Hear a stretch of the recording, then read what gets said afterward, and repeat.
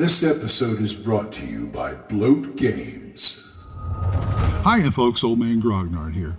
If you're looking for games that combine the classic RPG feel with the light, concise rule set of today's indie games in a variety of genres, you gotta check out Bloat Games.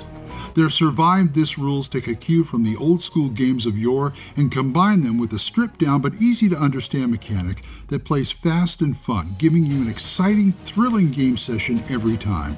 Whether it's fighting off zombies, swinging a great axe and slinging spells in dark, dangerous, creature-filled forests, riding your 10-speed bike through monster-infested suburbs, or keeping the city streets safe from super-powered menaces, the Survive This system is the one that'll keep your players coming back to the table. Check out these great RPGs, in addition to card games and other fantastic things they offer, at bloatgames.squarespace.com or at drivethrurpg.com. Bloat Games. The worlds are fiction, but the fun is real.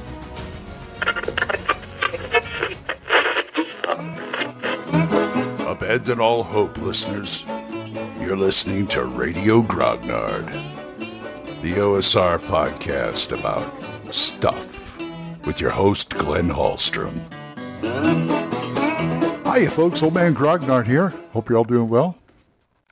Nice day out there for once. Had a good Monday game. Yeah. Still in Eberron, still doing the thing. We have, fought some, what do we fought? Some giant rats and these metal guard dogs, these robotic metal guard dogs. Boy, those were fun. And now we're left on a cliffhanger, since we have another Warforged, the original Warforged who gave us trouble, who calls us meatbags, but that's okay. We'll get him. We'll get him next time. Anyway, today I'm going to talk about house ruling, little niggling things that annoy you about the game system you guys decided to play, because every game system, there's no perfect game system. Everybody tweaks and twerks and, donks their game system to a certain extent.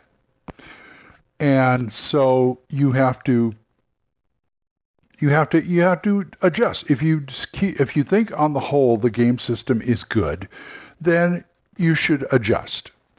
And it comes down to, it could be minor, could be major. And what you have to do is test them. And what I mean by that is, say there's something that you guys are learning this. Say you're doing a new system and you guys are learning this system, and afterwards, first thing you should do is query the players. Talk to them afterwards. What do you guys like? What didn't you like? That kind of thing. And after a few sessions, you guys should be able to iron out what the strengths and weaknesses are of this system for your group. I mean, every group's going to be different. So you got to figure out what works for your group, what doesn't work for your group, and what works and doesn't work for you.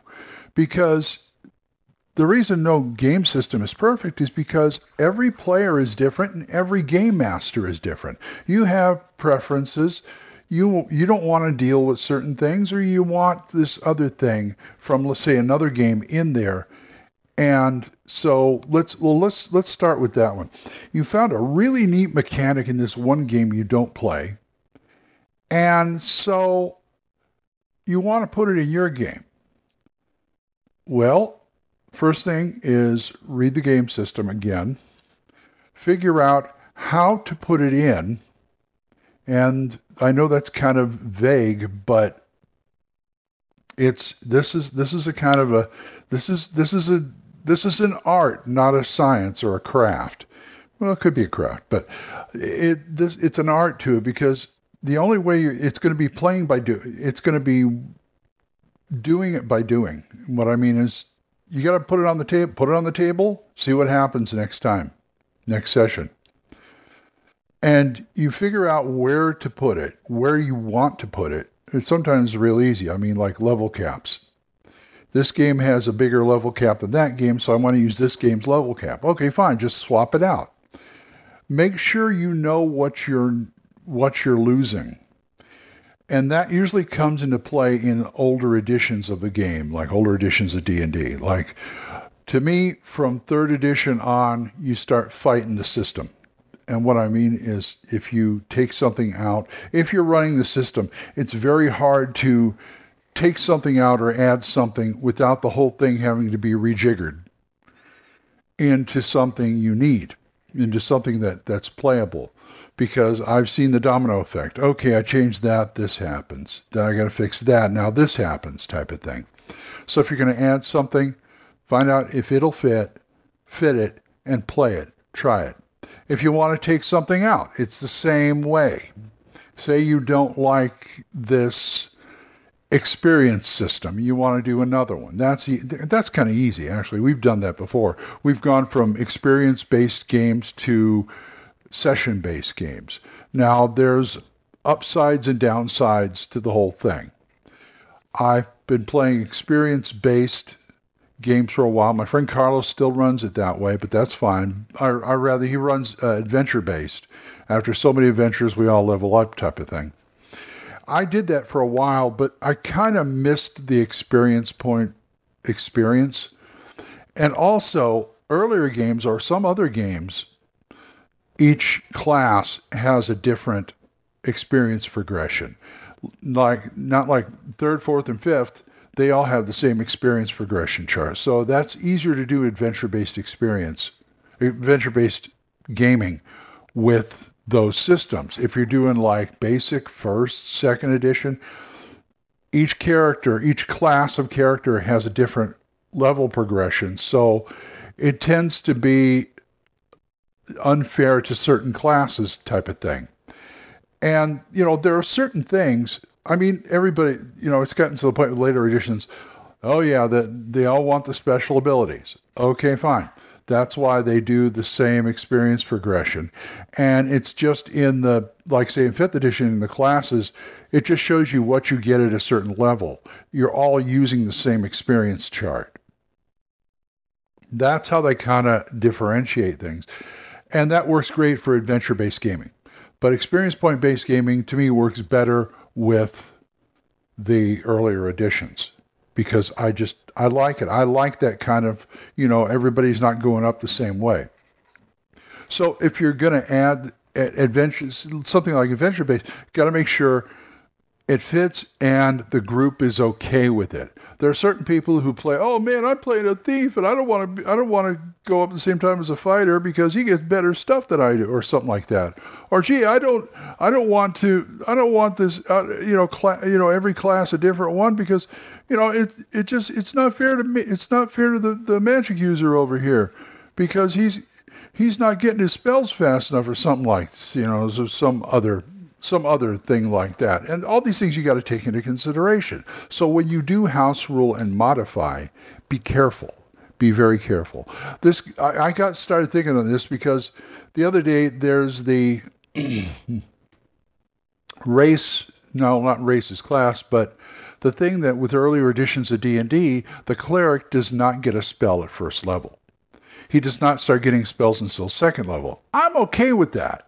As a player and a game master, I'm okay with that because clerics are half fighters. And I know everybody's going, man, the heal bot needs some spells. No, he doesn't. And I've come up with a nice house rule for that if people don't like that. And I'm going to say, okay, fine.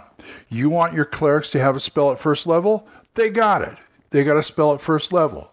But he better hang on to that spell because he's not going to get another one until third.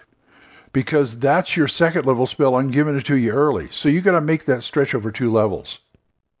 And I see that as a fair way of doing it. I haven't run it across my players yet, but I am going to next session or next Monday session or whatever.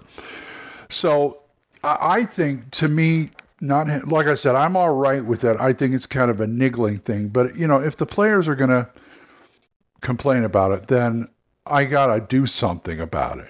So that's kind of how I do it. So, if you're going to hack the system and house rule the system, just make sure it fits together and the players are okay with it. And you're okay with it. So anyway, I got to go start my day. So if you guys want to talk to me about this or anything else, oldmangrognard@gmail.com, or you can drop a voicemail on Anchor. We're monetized, so as little as 99 cents a month. You too can help support this program, and I would thank you. Thanks again to Jonathan, Oliver, Gilbert, Juan Carlos, Daniel, Dan, Benjamin, Jason, John Allen, and Michael. Thank you, guys. You guys are great for supporting me. And don't forget to listen to Dan Gregg's Jung, Y-U-N-G, Jung Grognard podcast, Mark C. Wallring's The Yawning Owlbear podcast, Big John Allen Large's The Red Dice Diaries, and my friend Eric Tenkar's Tavern Chat. So until I see you folks next time, keep the dice warm, and I'll talk to you later. Bye-bye. Questions? Comments? Send them to oldmangrognard@gmail.com. We'll see you next time when Radio Grognard is on the air.